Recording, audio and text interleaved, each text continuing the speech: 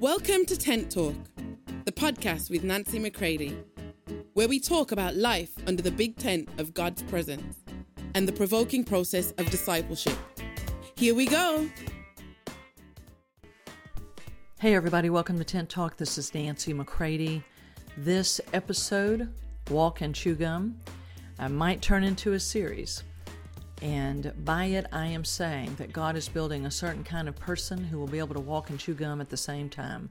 We're going to know our seasons. We're going to be able to walk in them. We're going to be able to go with Him as He is moving in the ebb and flow. But this is going to provoke us at new depths. So I bet you are a person called to walk and chew gum at the same time. You're a person who can live in today, but also live with great foresight and plan for what is coming, and allow God to prepare you for it. Take a listen, share with others. This is the podcast of Nancy McCready Ministries, and it is brought to you by the partners of Nancy McCready Ministries. And I thank them. I'm grateful for them. And I'm ready to reach entirely new groups of people and to get the message out. Help us do that here at Tent Talk Podcast. Love you all. All right, welcome to Walk and Chew Gum. That may seem like a very strange title, and I don't know if it's one or many episodes, but I've just come off of a few days of holiday, and this is something that came to me as a question to me. Nancy, are you going to be able to walk and chew gum at the same time? Are you going to be able to be who I've made you to be for this hour of history? Are you going to be okay if today I've sent you on holiday and someone else may be in the most intense moments of their life?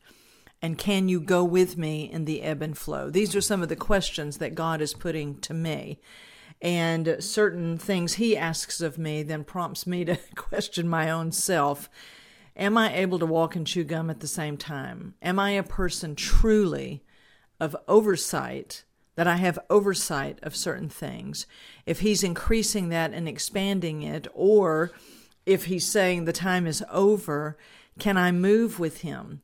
If I am a person of oversight of that which is going to be of life, will always have growth to it. It will always be moving, and depending on the measure He's put upon you, it will always be expanding.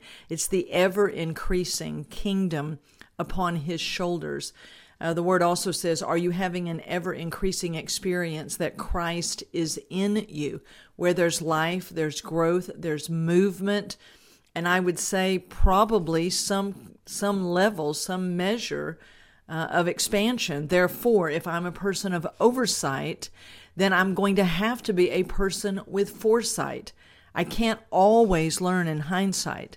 We can't always be catching everything after the fact. So if we're going to be people that He's forming and fashioning in this hour of history for the day in which we live, to serve our generation, to live with our families, to live within our own skin, we have to be a people who is willing to receive foresight, to look ahead with Him.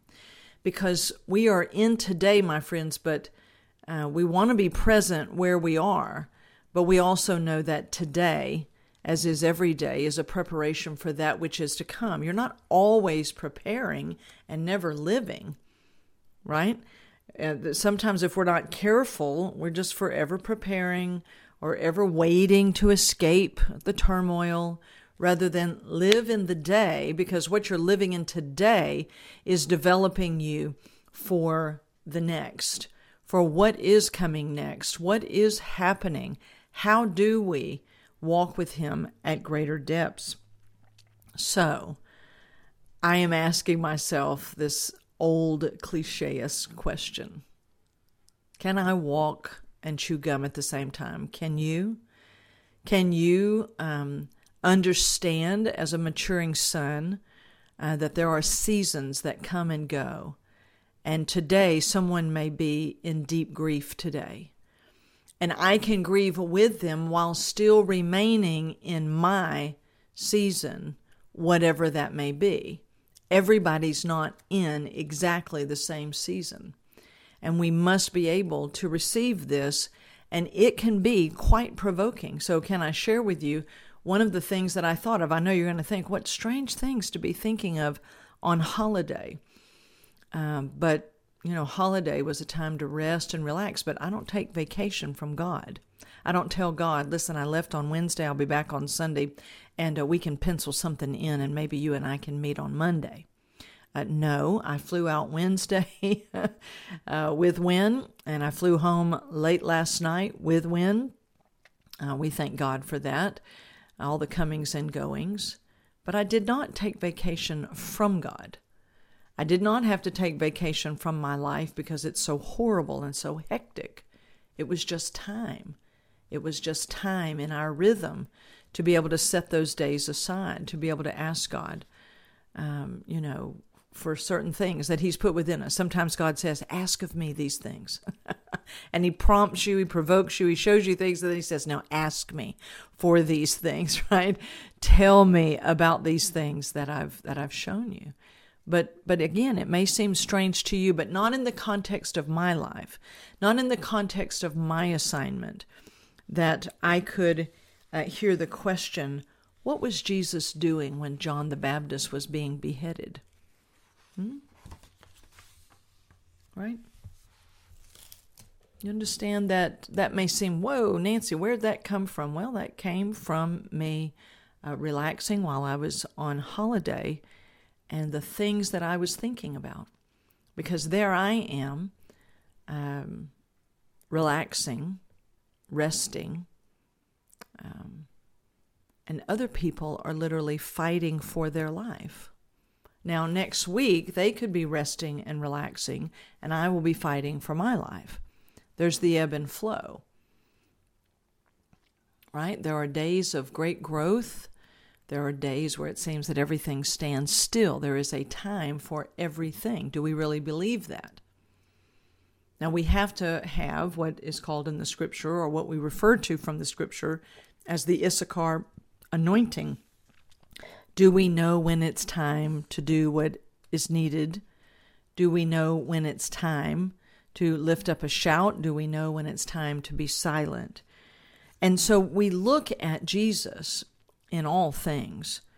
Otherwise, we just start drawing from culture or from the latest fad that's come down the Christian pipe. But to look at Jesus, that Jesus was on assignment with the Father. He was living out the fullness of His specific assignment.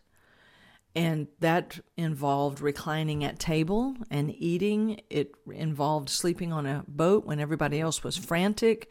It included a work ethic of biblical proportions, that He could live through 40 days in the wilderness and be tempted as no one else ever has, meaning for the fullness of mankind. Jesus knows every temptation that we've come up against and knows it very intimately. He knows everything about us very intimately. So there's that we look to Jesus, but what was Jesus doing when John the Baptist was being beheaded? We've got to recognize, wow, what golly, let me think with the Father on this.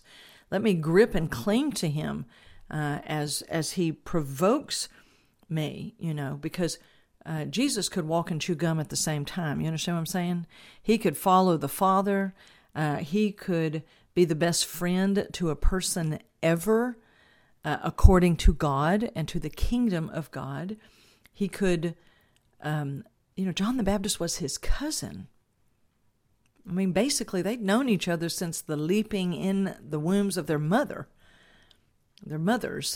right? I mean, I just, God provokes me in my thinking. These are not distant strangers. I mean, I don't know how close they were, but they're not distant strangers, right? John is the forerunner to Jesus, and though Jesus says amazing things about John, He does not rescue him from being beheaded. I don't want to be coy. I don't want to be silly, but I mean, you want to talk about cancel culture. John spoke as, the forerunner that he was. He he said, "Here is the Lamb of God who has come to take away the sins of the world."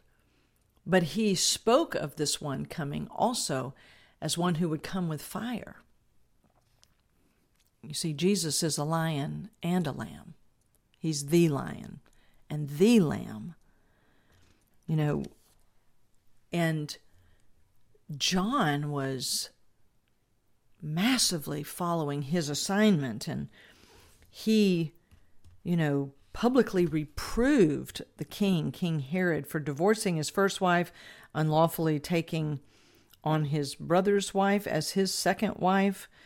And what he really feared, what King Herod really feared, was John's influence over the people. Yeah, he definitely was rebuking him and calling him out for what he was doing. But what scares the opposition, oftentimes, the demonic opposition, is influence over people. You see, John spoke what he was given to speak, and he lost his head, which was where his mouth was. He lost his head. They beheaded the forerunner. But the forerunner did accomplish what he was sent out to do. Why was he running ahead? See, foresight means I can see ahead. Am I going to speak now about what I see coming, even though other people are not certain about it, don't like it, or don't want there to be any influence over the people, right? But see, now he was speaking of Jesus, and so Jesus has come, right? Jesus has come. And Jesus continues on in his assignment. John finishes his assignment. Jesus moves into his assignment. When Jesus is crucified, others move into their assignment and eventually are crucified upside down. They are beheaded. They may live to be of old age. You see, my friends, we are in a long line of people who lived to the fullest in great foresight of what was coming.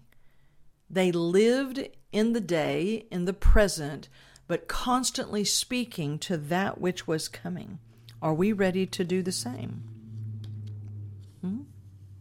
Are we ready to live as such a person? One who can walk and chew gum at the same time. One who is maturing, and the very life of Christ in them is maturing. Are we ready for this? Are we ready to be developed to live the life we have been called to live? There is much growth involved in that. And I am once again, and I'm foreshadowing a little bit here of where I think maybe I'll be going in the podcast in the days ahead, but I am being openly, by the Lord, challenged in my own life. And I'm not trying to get you where I'm at, right? I don't want to get you somewhere that you're not ready to be.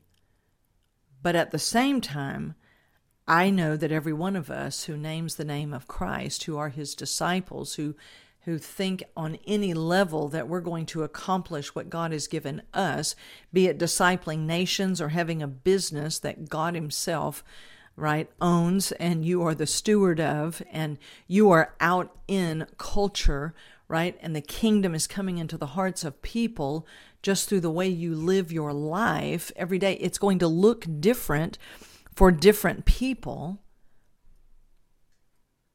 But are we ready to be people who can walk and chew gum at the same time? All right, so I'm going to close out for today, but I want you to hear, right, there's a reason why we are being developed in the way we are. There is a certain kind of person that they are building. They are forming and fashioning people who are actually weapons of righteousness, not of militant death and doom and gloom. Weapons of righteousness, right? Of peace and joy within us as we go forward, understanding that at some point we might be the very proving ground of what we preach.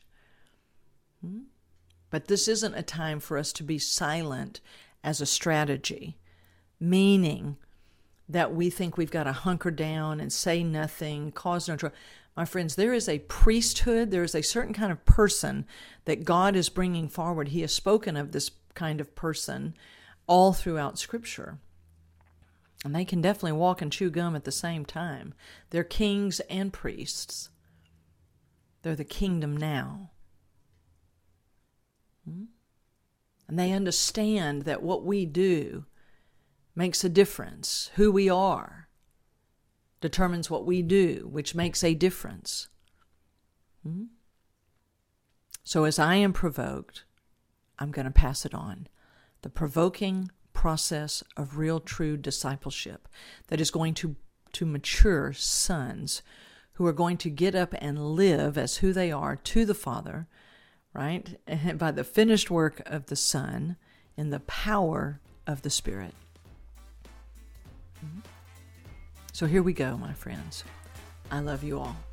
For more information on Nancy, please visit nancymccready.com or follow her on social media at NB McCready.